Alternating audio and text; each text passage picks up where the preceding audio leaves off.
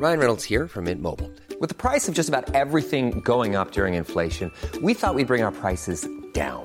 So to help us, we brought in a reverse auctioneer, which is apparently a thing. Mint Mobile Unlimited Premium Wireless. How to get 30, 30, bit to get 30, bit to get 20, 20, 20, bit to get 20, 20, bit to get 15, 15, 15, 15, just $15 a month? Sold! Give it a try at mintmobile.com/switch. $45 up front for 3 months plus taxes and fees. Promo rate for new customers for limited time. Unlimited more than 40 gigabytes per month. Slows full terms at mintmobile.com.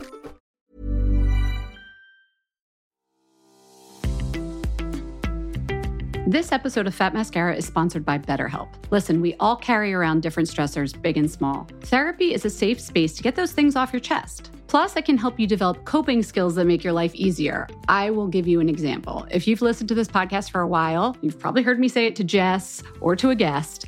Reframe. Well, I learned that technique from a therapist. Here's an example. Now that I'm a freelance writer and podcaster, I get lonely working from home, and I feel like I'm never going to get to collaborate on projects again. And that's the truth. Reframe, I get to choose which projects I work on, so I'm in control of what I work on, and if I want to collaborate more with others, I don't have to ask anyone's permission. I can just do it. See what I did there? That's reframing. If you've been thinking about starting therapy or are looking for someone to help you process things and give you coping skills, give BetterHelp a try. It's entirely online, designed to be convenient, flexible, and suited to your schedule. Just fill out a brief questionnaire to get matched with a licensed therapist and switch therapists anytime for no additional charge. Get it off your chest with BetterHelp. Visit betterhelp.com/mascara today to get 10% off your first month. That's BetterHelp, HELP.com/mascara. Again, betterhelp.com/mascara.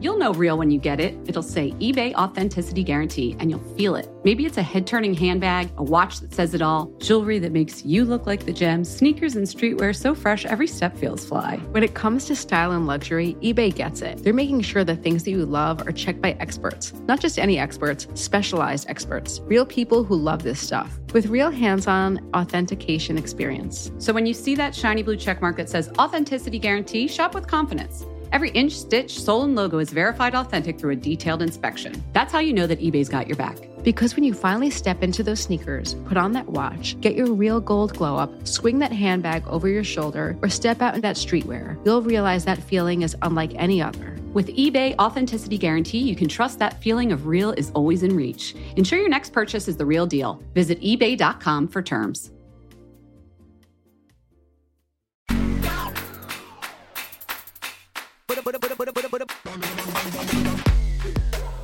Hello. Welcome to Fat Mascara. I'm Jess. Hi, everyone. I'm Jen. So this is our special Friday episode. Jen's going to be having an amazing conversation. But first, Jen, what's going on? What's going on? We have a little housekeeping. We're going to talk about, okay, you know how we put out 2 podcasts every week for you guys? We have on Wednesdays, Jess, me, you guys, talking about news, back and forth. Like shooting the breeze. Podcasty feel, shooting the breeze, fun, industry news, products we love, raise a wand, we get the listeners in there. Those episodes that are normally like a half an hour to 40 minutes are Wednesdays. Fridays, we always have an interview for you. Either one or both of us interviewing a beauty expert, a celebrity, somebody we're interested in learning more about, slightly longer episode, deep dive.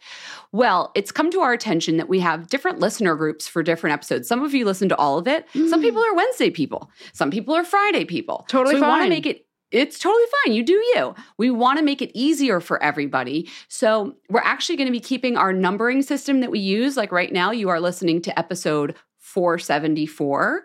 We're going to be keeping the numbers just for the Wednesday episodes. So on Wednesday, you'll see episode 475 with Jess and I. Then on Friday, we will have an interview, but it will not have an episode number. It'll just be the name of the interview person. It also makes it less confusing for people that might not be members of the fam. We love you, even if you're not a regular member of the fam and listener. But you can see the interview episodes without like having too much of Jess and I. Obviously, we're the interviewers, so we're there. But it's none of like the fam stuff that you're used to. It's none of like the deep dive into the industry, that kind of chat back and forth. So those will no longer have numbers. So when you look at your RSS feed, you probably don't even know what that is. So let's say you look at your Spotify list or your Apple Podcast list or wherever you listen to us, it will be alternating. There'll be a numbered episode on Wednesdays, no number on Fridays, but it's the same format that you're used to, just a little bit easier for new listeners because we have some of those too. So welcome, new listeners. Maybe they came Maybe they came for the legal chat. What do you think? That's definitely what they came for. They want some legalese in their life. Actually, this is going to be great. I went deep, Jess. So Jen, let's actually talk more about this chat because I couldn't be here for this one. You know I like to get down and dirty with the details when it comes to all kinds of legal beauty matters. What are you talking about? Let me tell you about our guest, and then we'll talk about what we're going to talk about. So Kelly Bonner, she's a trial attorney in Philadelphia with the firm Duane Morris. She's actually a longtime listener of the podcast, which is how we met. She's been with us. She's a member of the fam.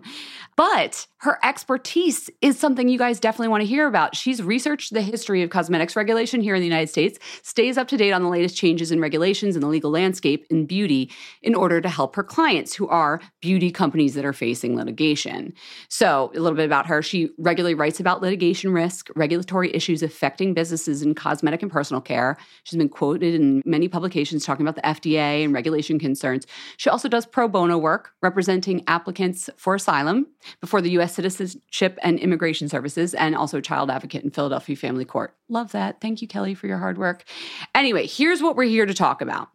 We're going to talk about the ways the USA regulates and doesn't regulate cosmetics, which is something you guys ask about all the time that I find immensely confusing. But full disclosure, if you remember on episode 471, I talked about a new bill that just passed here in the United States that is modernizing cosmetic regulation. Kelly and I actually did this interview and spoke just before that passed, okay? So everything she's saying is accurate as of last month.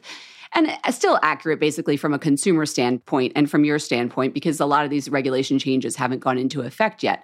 But I just wanted to mention that because with the new laws that have changed and some of those regulations, if you happen to work in the beauty industry or in the legal profession, I just want to make it clear, this is not meant to be taken as legal advice. Like, we are not right now. She's an attorney. So like right now, she is not. Her beauty enthusiast hat is on. She's not giving you legal advice that is completely up to date. However, we are taking an overlook of the way that the industry works, the way cosmetics are regulated, the way they used to be regulated, and like class action lawsuits, some of the litigation beauty companies face, why they face that, what you can do as a consumer to have it got to you right. If something in a beauty product is not great for you, something happens, you had a problem with a beauty product, what do you do? All of that stuff, we're going to talk about it.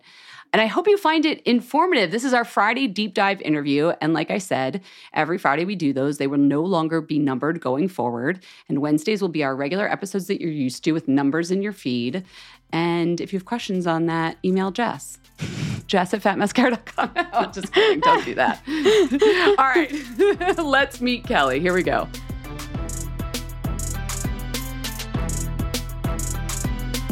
Kelly, hi. Welcome to Fat Mascara.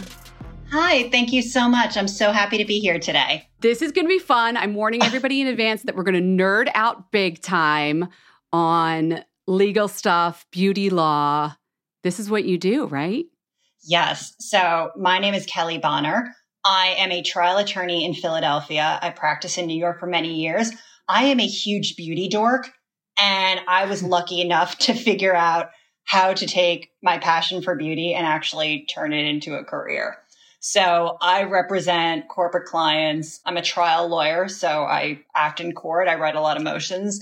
I advocate, but I represent corporate clients in consumer products and products liability disputes, including a number of clients in the beauty and personal care product space. So when we talked before, I was like, oh, why am I going to have a corporate lawyer on? She represents beauty companies. Who represents the consumers? And what you told me was, actually, I would love not to go to court. I would love my companies to be doing all the right things so they don't have legal cases, right? So you have to know both sides of any sort of beauty story that has a legal bent to it, right? Yes, absolutely. And a huge part of what I do is I write and publish and I talk about things that beauty brands need to be aware of, potential risks in advertising, in marketing, in formulating, in advising the consumers. And again, my experience with beauty companies is that they want their consumers happy and rapturous about their products. They do not want them suing them. So the more I can advise on the front end and keep my clients out of court, the happier everyone is. Yeah, I mean, and happier and healthier we all are. So before we get into what you do and some of the examples of the type of cases that come up in your work and some of the legal precedent that's going on right now as far as labeling and all that kind of stuff, let's just step back a second because I'm not sure that everybody is aware. We're talking about the United States specifically, but like how cosmetics and personal care products are regulated. What's the backstory? Okay, so we are going to dork out very hard here because not only am I a lawyer, I was a former history major. To provide some background, people have been using cosmetics since 10,000 BCE. And throughout that history, they have been used for so many different purposes, but they've consisted of everything from your basic botanicals to more dangerous substances like copper and lead and arsenic.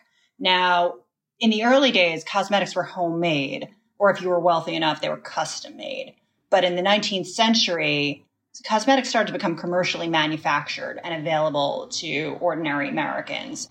And those cosmetics contained a number of dangerous ingredients, the same as their homemade predecessors, as well as new ingredients thanks to advances in industrial chemistry. Just FYI, if you're interested in this extremely dorky and fabulous background, I highly recommend Lisa Eldridge's book, Face Paint. Oh, yes. Yes, it is awesome. But like in the early 20th century, you see the rise of the progressive movement in the United States and the notion that the safety of what Americans buy and consume is the business of the federal government. And my AP US history teacher right now is so happy. In 1906, Congress passed the Pure Food and Drug Act in reaction to Upton Sinclair's The Jungle and consumer safety. But cosmetics weren't included because they weren't considered a serious public health concern at the time. They were typically applied rather than ingested. By the 1930s, that attitude changed. The cosmetics industry boomed based on changing perceptions of who could use cosmetics, what type of women were respectable and allowed to use cosmetics, so moving into the middle class. And the FDA, in seeking public support for increased regulatory authority, they created this amazing roadshow exhibition that they called the American Chamber of Horrors. It featured a number of dangerous products that Americans could still buy even after the 1906 law. And among those products were a bunch of cosmetics, including a coal tar-based eyelash dye that could cause blindness, a depilatory that contained thallium, which is a rat killer, and othine, which promised to help women achieve a flawless complexion, but, through the use of mercury as an active ingredient, which is not good. So eventually the FDA, very bad. So eventually the FDA's lobbying led to the passage of the Federal Food, Drug, and Cosmetics Act of 1938, which is still with us today in very insubstantially similar form with respect to cosmetics. And then in 1966, the Fair Packaging and Labeling Act required products marketed on a retail basis to consumers to be honestly and informatively labeled. So that is the regulatory landscape we live in today. And it's important to sort of remember what that history was, the idea that, well, cosmetics aren't really a public health concern, and there are thousands of years of people using cosmetics. Yeah, so this roadshow of horrors, I'm fascinated by this. The government was the one that went out there advocating for consumers in a way, being like, hey, consumers, if you didn't even know, your face cream has mercury in it. What do they do, like a museum exhibit? Like, here's your face cream and look at this lady's face and what happened to it? They literally put on a traveling exhibit, and this is in the 1930s. So they're schlepping this thing from city to city. Like a circus sideshow. Yes, but it's being put on by the FDA. So it's not the full federal government. It's a bunch of guys at the FDA and a number of women, actually, because Eleanor Roosevelt she observed the exhibit. She thought it was fascinating. But yeah, they would travel from city to city showing the various products and describing what the public health concerns were and actual cases where people had experienced blindness, severe illness, death, and at least it was linked to at least the coal tar-based eyelash dye was in one case at least linked to somebody dying. So yeah, just illustrating that we know of. So really just illustrating, no, these are these are products that people are buying and we need to take them seriously. And clearly something happened because we passed that law. Now, when people talk about today, they're like, we haven't updated the safety laws about cosmetics in, I mean, at this point, what is it, 90 years, it seems like, right? 80 plus, yeah. Don't make me do math. That's why I went to law school. But the point being, no, that is true. And things have clearly changed a lot from when we were doing coal tar mascara. And there's all these products that I'm sure the FDA at that time couldn't even conceive that there would be like sulfide bonding hair shampoos and, cosmeceuticals and all these things that we have now.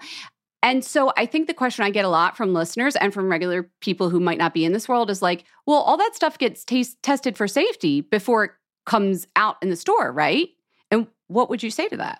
Yes, they do. They do test for safety. Products and their ingredients must be safe for consumer use according to product labeling or customary use and must not be misbranded or adulterated before they go to market. The onus is on the company to ensure that the products are safe before they go to market and when they hit the market. Now, they're not required to be approved. Cosmetics are regulated differently than drugs. But once they're on the market, they have to be safe. Okay, that's a good point of distinction. So when did we start separating out cosmetics from drugs? And when you say drugs, I think we should stick to over-the-counter type drugs like sunscreen, sulfur for acne, benzoyl peroxide, rather than getting into RX like pharmaceuticals. Yeah. So when did that distinction get made or how? That is an old school distinction that originated in the 1938 Act. The basic distinction is cosmetics are defined as articles intended to be applied to the skin for the purpose of cleansing, beautifying, promoting attractiveness, or altering the appearance. And intent is going to be, that's the hinge point. Because over-the-counter drugs are intended for a therapeutic use, such as diagnosing or treating. Yeah, it's so tricky, though, because if I want to affect the structure of, say, my collagen in the intent of beautifying, I'm kind of like doing both, right? Well, it depends on how the consumer is perceiving it. It depends on how the product is advertised. It depends on how it's promoted. It depends on the various claims that the company makes. And that can be a big issue for brands because the distinction can be very easily blurred. And you'll see instances where the FDA has issued warning letters to companies saying, guys, the line was back there. You're a little over here. We'll get into that. But before we do, back to regulating for safety and the fact that no, there's no license you have to get to sell a product. The government isn't out there with a bunch of chemists testing everything. The onus is on the company to make their product safe before they put it out. So if they put something out and we find out, oh my gosh, there was an ingredient in there that wasn't safe, or maybe there's a rare reaction that happened, how might a company be penalized if that happens? And that's a great question because there are numerous different ways a company can be penalized. The obvious example is reputational risk. Losing credibility with customers in an extremely competitive industry. And right now the beauty industry is 24/7 global on social media. So you screw up, you're going to get called out on it very quickly. And then you are also looking at the cost of conducting a recall, which they are not insignificant. From a regulatory standpoint, if the FDA determines that the products were adulterated, contaminated, or misbranded, they can issue public warning letters, and those are posted on the website, the FDA's website, and they can threaten to seize products or enjoin sales. The FDA can also monitor companies that are conducting voluntary product recalls and will request, in certain instances, the FDA has publicly requested a public recall in writing. And then finally, the big kicker here is that in the United States, we have private litigation. It is easier to access courts for private litigants in the United States. This is where I come in.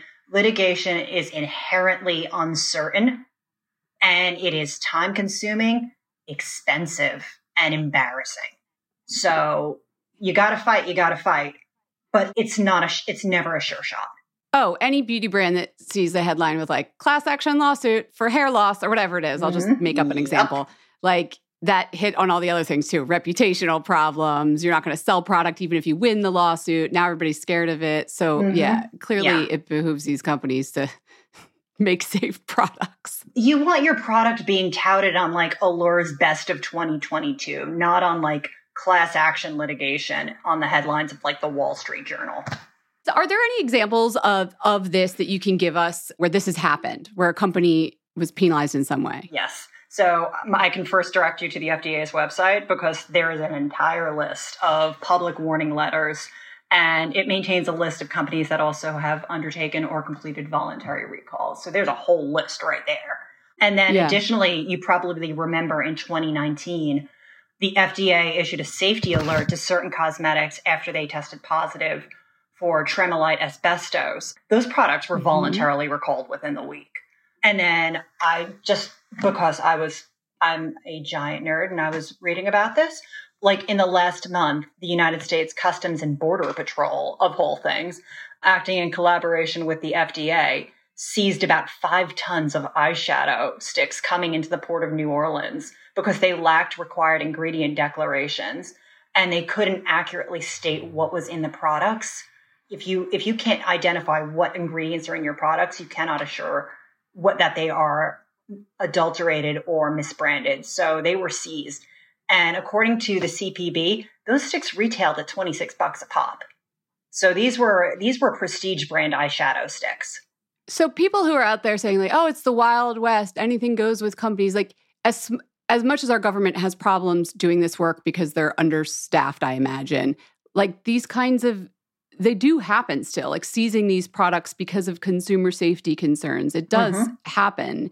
Yes. I'm just guessing it probably might not get as much news. I hadn't heard of that. And this is like, something I follow regularly. Yeah. And poor FDA needs a PR boost.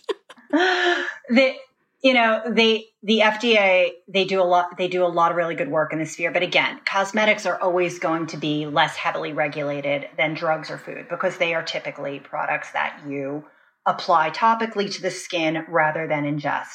And it's anyone's guess whether that attitude will persist now that you're really seeing the rise of wellness supplements, beauty supplements, how those are going to be regulated and ingestibles. When you say this company, for example, with this example, they couldn't say what ingredients were in there, so we don't know if they're safe. What is this? Is there a master list of ingredients that can and can't be used in cosmetics in the United States? And does it get updated based on new science? Who controls it? The EU has an extensive list of ingredients that cannot be used in cosmetics. The United States does not maintain a list of acceptable ingredients, but they do have regulations that specifically prohibit or restrict the use of certain ingredients. So, like chlorofluorocarbon propellants or zirconium-containing complexes, those are prohibited from use in cosmetics. And new regulations get promulgated all the time as the science develops. Additionally, you're starting to see proposed legislation emerging at the state level and sometimes at the federal level talking about specific ingredients and whether or not they should be allowed for use in cosmetics. But again, those are still in flux right now. So many beauty brands love to talk about Europe's list of more than 1,300 banned ingredients compared to only, I forget what it is, like 11 in the United States. I'm assuming these 2 that you just mentioned are on it. Is that like a false equivalence? Like, is that a good way to say, hey, look, our stuff's not as safe as the stuff that's for sale in Europe? So this is actually funny because I am married to an EU citizen. And my friends, every time he goes over to Germany, my friends send him shopping lists under the theory that European cosmetics are inherently better. And then I still have to explain to him what half the things on the list are because I swear when this man goes to Target, I still have to explain to him what everything is. He would literally shower with detergent. And this anecdote for me kind of illustrates the inherent mythology in marketing sort of European beauty products that makes it very easy to romanticize or idealize them in the same way that American beauty products are fetishized in the EU as vibrant and sexy and very young. In actuality, the US and the EU do have very similar regulatory regimes when it comes to cosmetics. They don't require cosmetics to submit to pre-market approval because of the whole topical application versus ingestion distinction. They both require products to be safe before they enter the stream of commerce. And independent bodies of scientific experts review test data and opine on ingredient safety. But then how does one random phthalate get on the EU list and then everybody picks that out and it's still in the US stuff and we're how does that happen if they're equally safe and have the same pre-market kind of regulations you're talking about? Am I getting too in the weeds here? No, I think it also kind of illustrates a key distinction between the EU and the US regulatory systems. The EU is more initially assertive in terms of regulations. They ban more ingredients, including a number of ingredients that typically wouldn't be used in cosmetics, but they are initially at the front end more assertive in banning ingredients.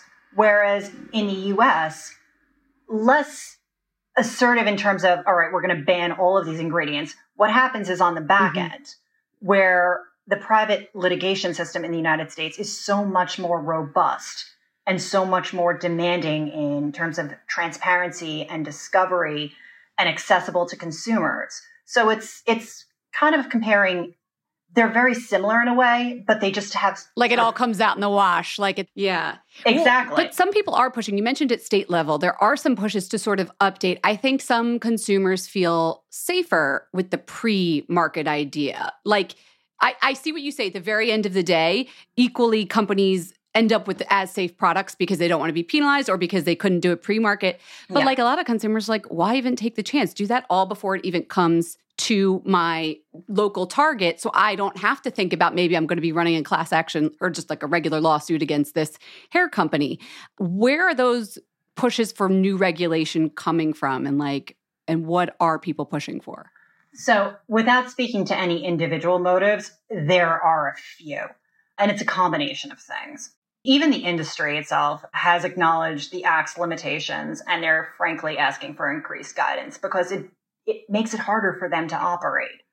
Beauty consumers, they are asking for modified regulations. They are extremely plugged into what's happening with the cosmetics industry. And yes, if the EU bans a certain phthalate from inclusion in cosmetics, they are going to be clamoring and asking their legislatures and their favorite beauty brands on TikTok, on Twitter. Well, I don't know anyone's using that anymore, but definitely asking their favorite beauty brands, like, why are you including this? And they're expecting an answer.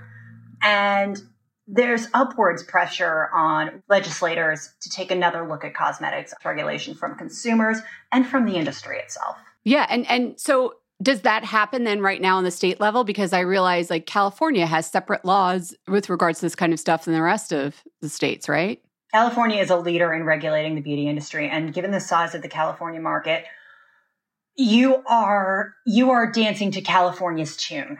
Either you are dancing to California's tune or you are not selling your products in California, and California is huge. There is no beauty brand that is going to avoid California.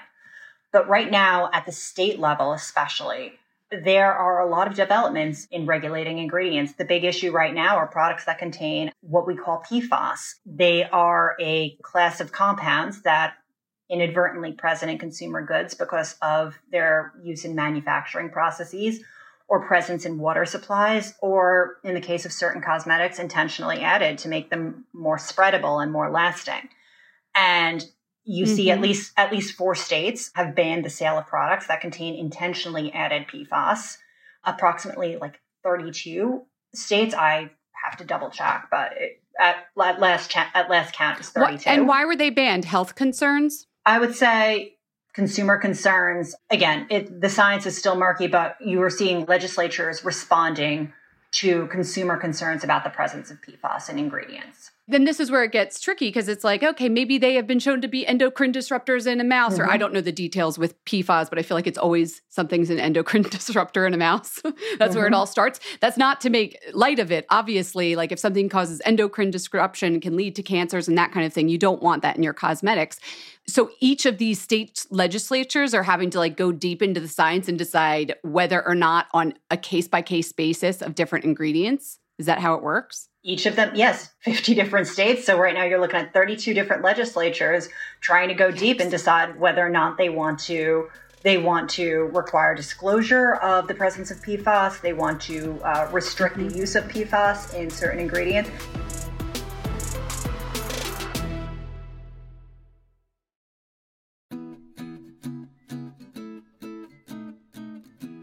Summer is fast approaching, which means it's shapewear season. Just kidding. It's really wedding season. But I just got an invitation to a wedding in Philadelphia, and guess what I'll be wearing? Honey Love. I'm not sure about the rest of the outfit or the dress, but the shapewear is going to be Honey Love.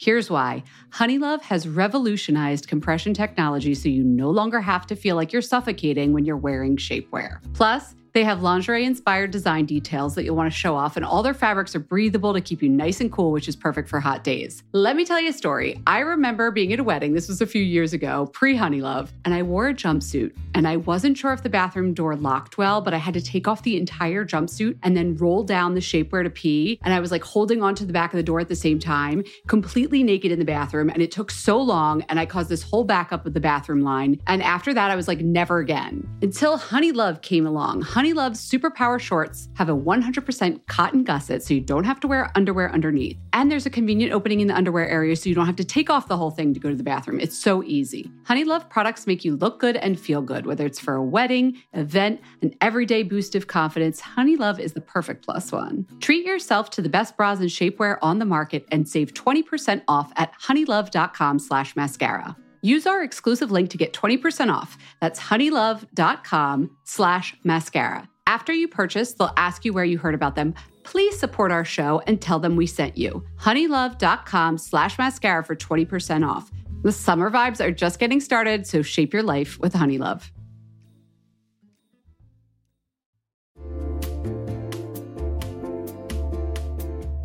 Hey everyone, it's Jen, and I have decided this is going to be the summer of uniform dressing. I'm going to have a few pieces on heavy rotation, and I'm telling you right now, they're all going to be linen, and they're all going to be from Quince. I don't know why I'm going so hard on linen right now, but it just feels right. And Quince specializes in timeless pieces made of premium fabric, and the best part is that all the Quince items are priced 50 to 80% less than similar brands. They have premium European linen dresses, blouses, and shorts from $30. I am personally very into the 100% European linen pants. They're cropped and easy. There's even a cute pinstriped version. And when I wear them, I look like I just stepped off a yacht. Do I have a yacht? No. Do I know what yachters wear? No, but that's the vibe. The linen pants come in sizes extra small to 3X, and they're less than $40. Okay, like 10 cents less. They're $39.90. But the quality is excellent, and they wash really well. How does Quince do it? They cut out the cost of the middleman and pass the savings on to us. Plus, Quince works with factories that use safe, ethical, and responsible manufacturing practices and premium fabrics and finishes. Get warm weather ready with Quince. Go to quince.com/fatmascara for free shipping on your order and 365-day returns. That's quince.com, QUINCE, quince.com/fatmascara to get free shipping and 365-day returns. Quince.com/fatmascara.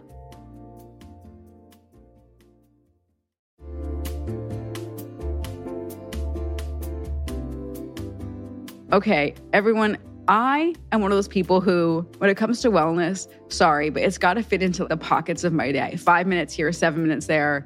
When I'm like in the kitchen and I'm microwaving something long, it's got to be convenient. And that is why Alo Moves works for me. My mindset has changed. The app makes it easy for me to keep my wellness routine on track because they have everything in one place and bite-sized little bits: yoga, Pilates, fitness classes, mindfulness, self-care tips, healthy recipes, so much more. From beginner to advanced, Alo Moves has the flow or class that's going to fit into your schedule. Their classes range from 5 minutes to an hour, depending on what you're feeling that day. You know what feeling I'm feeling most days? I'm feeling 10 minutes. I've been doing Joanna Thompson's. Right, that's about it. Yeah, that's good. 10 minutes. Joanna Thompson does these yoga lattes in 10. One day will be abs. One day will be arms. Today, Jess, is booty day. And we're just going to get it done all in 10 minutes. If you're trying to get a good sweat, then you've got to try their award-winning workouts like the sweat-inducing yoga flows or the reformer Pilates workouts without weights.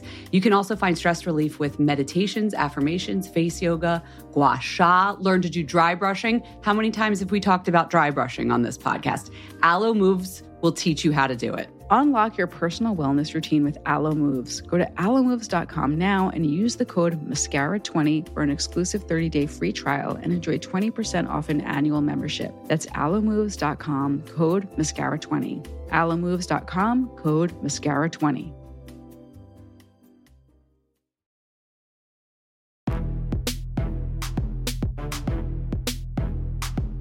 Let's get into a little bit the labeling. We've talked about safety of beauty products, but I feel like let's go back to this drug versus cosmetic thing and all the labeling. This confuses people a lot, and I know this is part of your work. How are the claims and words used to sell cosmetics regulated? It's not the FDA that does that, right? Oh, no, the FDA does that as well. It's the FDA. The FDA does that, as well as the FTC, the Federal Trade Commission, pursuant to its authority under the Federal Trade Commission Act. So yes, you have two different regulators. So who handles what? How's that work? Yeah. The FDA generally looks at a safety perspective, or are you crossing the line into drugs? The FTC is looking at like, hey, is this kind of misleading? Is this confusing? Okay. Is this maybe overpromising? So really looking at potential false advertising or misleading advertising. Right. And obviously what's written on the bottle is a form of advertising. You're not going to pick it up without knowing what's in it. So that's where that comes into play. Mm-hmm. That's correct. Do you have any examples of like how this penalization might happen? Like say you're all good on the safety front with the FDA, but then you put out this product, and what are some of the kind of cases that consumers or people have with regards to false claims and being misled? Okay. So products that fail to comply with the Fair Packaging and Labeling Act are considered misbranded under the Food, Drug, and Cosmetics Act, and that can result in enforcement action by the FDA, and that would be similar to the ones I previously described. But when the FTC takes action against brands to enjoin what it perceives as unfair or deceptive practices or false advertisements, they can require companies to pay millions of dollars overcharges. They can enjoin certain types of advertising. They can make life very difficult. I'm thinking of an example as recently as 2019. The FTC required a company to pay almost $2 million overcharges that had deceptively marketed products as certified organic and vegan when the products contained non-vegan or non-organic ingredients and weren't certified as organic. The FTC also noted that because the company had supplied its influencers with labels bearing false certifications that the products were organic and vegan, and the company had also endorsed a number of videos on YouTube making these same claims, the FTC told the company, no, you can't do that anymore. You're not allowed to do this under the terms of the settlement. Who found out that this company didn't have organic ingredients? Was this just like some smart beauty consumers like, wait a second? Yeah. Somebody filed a complaint with the FTC, or somebody reported this to the FTC, and the FTC started looking into it. Does that ever happen without lawyers? Or is it usually like, I'm always curious, like if it's, okay, this is going to be crazy, but like, are there ambulance chaser lawyers in the beauty world that are like, I'm going to be on the lookout for like false misleading claims and then find customers to file suits? Or am I being like completely like tin hat about it? No, they exist. Yeah, they exist. And what you'll see is if one beauty company gets sued for false advertising claims, other beauty companies that make very similar claims are probably going to get sued with copycat lawsuits as well. But I also think there's probably people that like, I'm thinking of not just with this clean, natural, organic, which is a huge important part of what's going on with the beauty world today. But like, say this cream says, could make you look up to 5 years younger. And I'll use this cream, and I don't think I look 5 years younger. Do I have a case? You start to see copycat claims. So yes, these are private lawsuits where an individual will sue a company saying, I purchased this product because I believed that the ingredient in it, collagen, would work a certain way, and then I find out that the collagen is actually, the molecule is too big to cross the skin barrier, so it doesn't work the way I thought it would work. So that's false advertising because you touted the existence of this product, and I paid a price premium for it, so I'm going to sue you. Oh, because I thought the collagen would land in my skin and be more collagen, but really it's just like a moisturizer or something, which happens all the time with, they'll be able to make a claim and you're like, oh, wrinkles less noticeable, but well, maybe because your skin was just more hydrated. So it's not actually changing your skin. Well, and if it actually changed your skin or affected the way your skin worked, you would have issues of whether or not this is a cosmetic or a drug. So what you see a lot of cosmetics say, reduce the appearance of wrinkles. And yes, a moisturizing your skin will reduce the appearance of wrinkles. And again, the woman didn't say that the product itself didn't work. Her concern was that the product didn't work the way she thought it would. And so that's actually an interesting case to watch. Yeah. And as consumers get more educated, I'm sure that's going to be more the case. I'm thinking of a product that came out like recently. I know it works with like, it helps to reduce pigmentation like that caused by melasma, but like you can't say reduces melasma, otherwise you're a drug. Yeah, then you run into issues of what can you say? So you say reduces the appearance of discoloration. Yeah. Here's another one that confuses a lot of people and me. Clean, natural, and organic. You were just talking about this actually with with a case example that you had. Like, who regulates those terms? Because I feel like natural means nothing anymore, but that's because I know this world. Like, you could say this is natural, and it's like, well, it's natural because it's on God's earth and a big chemical factory made it like it's natural. Like, who regulates those words? So I published an article about that back in September. Neither the FDA nor the FTC have defined the term clean or natural for use in cosmetics labeling. The FTC has said it would review its so-called green guides, the guides for the use of environmental marketing claims, and potentially revisit its guidance with respect to things like non-toxic or organic. But in the absence of clear regulatory guidelines about what these words mean, they are open to interpretation, and brands promoting clean beauty have adopted very different criteria based on lists of prohibited ingredients and sustainability commitments. But what those terms mean to consumers can be very different. For example, I'm aware of a retailer that was sued for promoting as clean products simply because they contain synthetic ingredients. And natural is very often conflated with safe, while chemical or synthetic is regarded with suspicion. And as I had mentioned at the top of the podcast, natural does not always mean safe. A lot of those OG cosmetics back in the day, they were not safe. They were natural. They sure as heck weren't safe. But again, there's been a lot of litigation around, people don't know what those terms mean. And in the absence of clear guidance, it's open to anyone's interpretation, and those definitions will get worked out in the court. Yeah, because I'm thinking of all the way it's being regulated right now, it feels like the retailers are doing the regulating because they each have a separate no-no list. And they're like, if you're clean at Sephora, here's the 20 ingredients you don't have. If you are sold at Credo, it's these ingredients. If you're clean at, there's a million retailers. So and it's not just product ingredients either. Again, sustainability commitments. Are you reef safe? Are you cruelty free? What kind of packaging do you use? A lot of things go into what we perceive as clean beauty. And in the absence of clear guidelines, that really is a no man's land. So reef safe, the ones are there any other terms or claims that have caused confusion that have led to legal action that you can think of? I know organic because I remember actually when a lot of brands that had the word organic in the brand name, once the USDA organic got into the beauty world, they had to rename their products. Yep. But any others?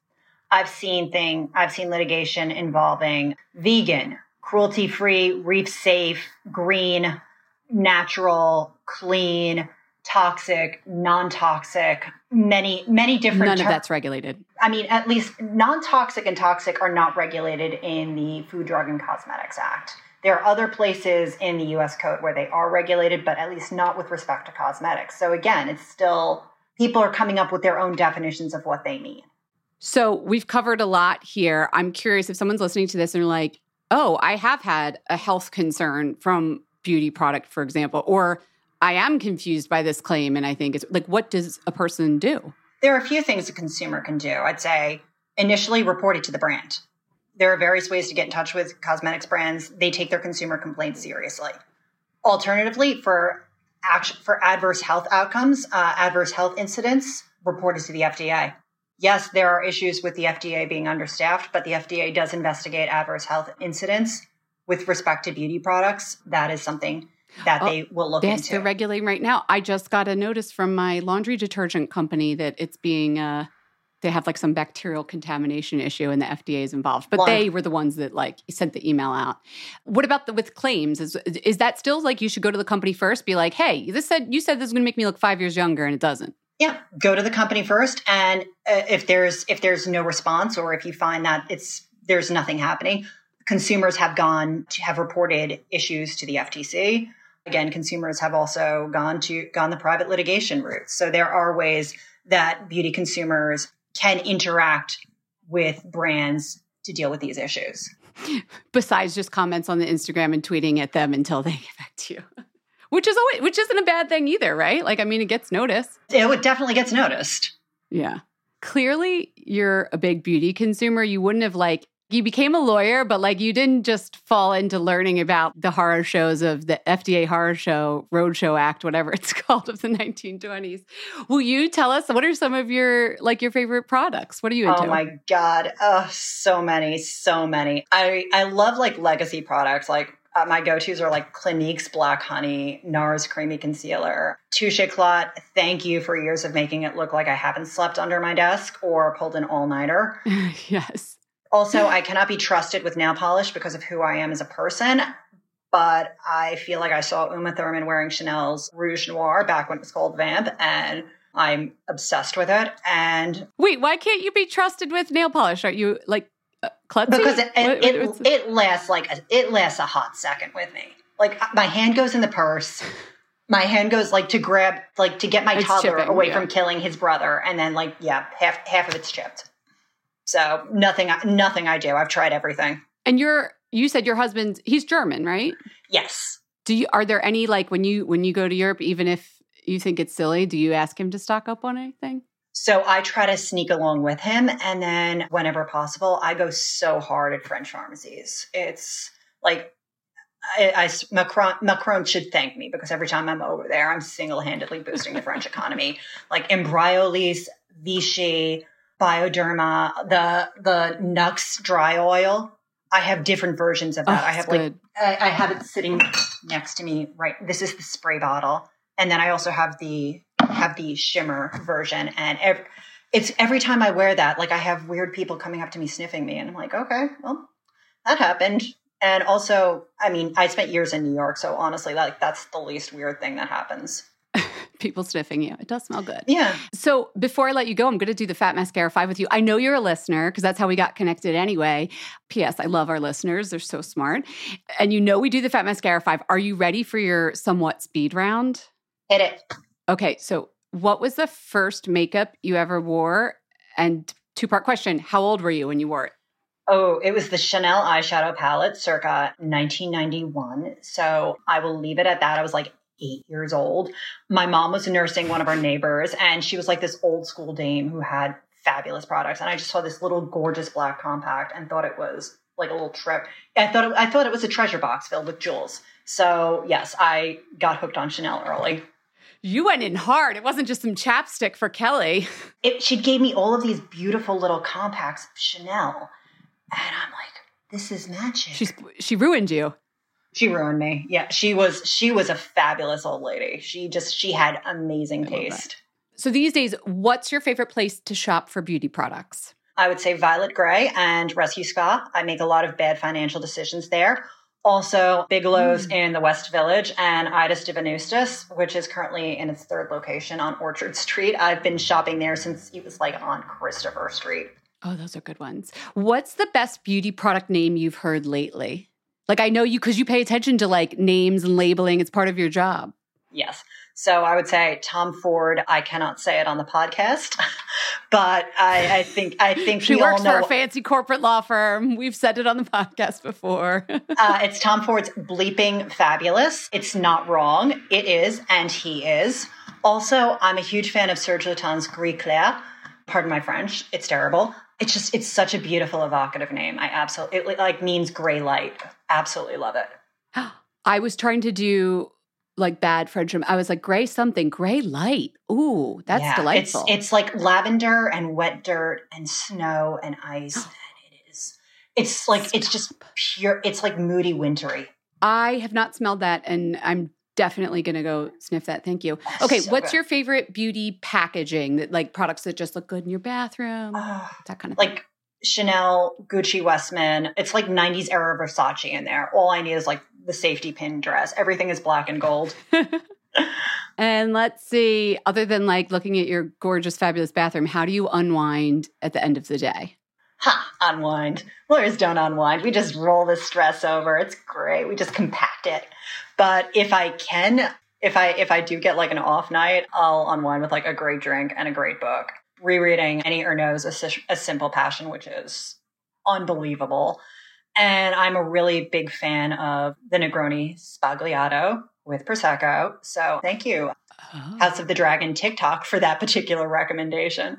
That's quite a fabulous life. I'm picturing you like, yes, I know you have 2 young children and a very busy household, but I'm picturing you sipping Negronis, reading great literature, and like spraying like Serge Lutens all over yourself.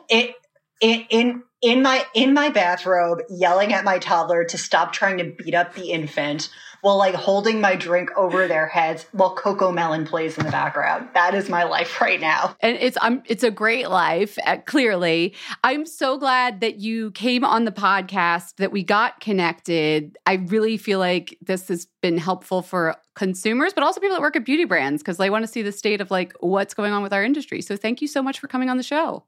Absolutely. It's been so much fun. We hope you enjoyed the show. It's your reviews and feedback that help us make the podcast even better. Head over to iTunes to rate and review us, or email your thoughts to info@fatmascara.com. We also want to answer your beauty questions and hear what products you love. To share a Razor One product review or to ask a beauty question, email us at info@fatmascara. If you send it as a voice memo file, we can even share your voice on the podcast. You can also do that by leaving us a voice message. Our phone number in the United States is 646-481-8182. Thanks so much for listening.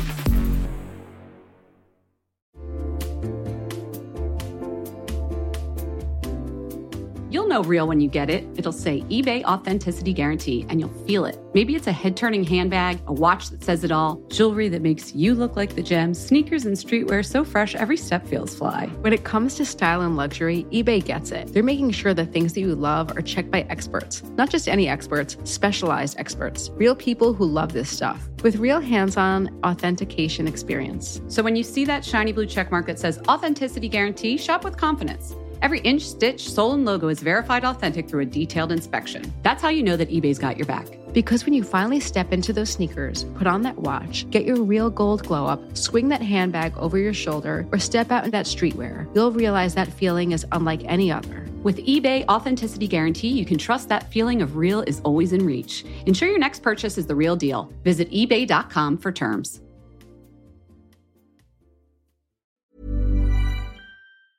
Hey y'all, Darius Rucker here. You know, a lot of people ask me, what inspires your music? And one of the big things is a strong sense of place. That's why I love my home state of South Carolina and want to share the awesome things it has to offer. From the beautiful mountains down to the sunny coast, it's got it all. Not to mention 2 of my personal favorites, great golf and amazing food. Come see why I love this place. Visit discoversouthcarolina.com.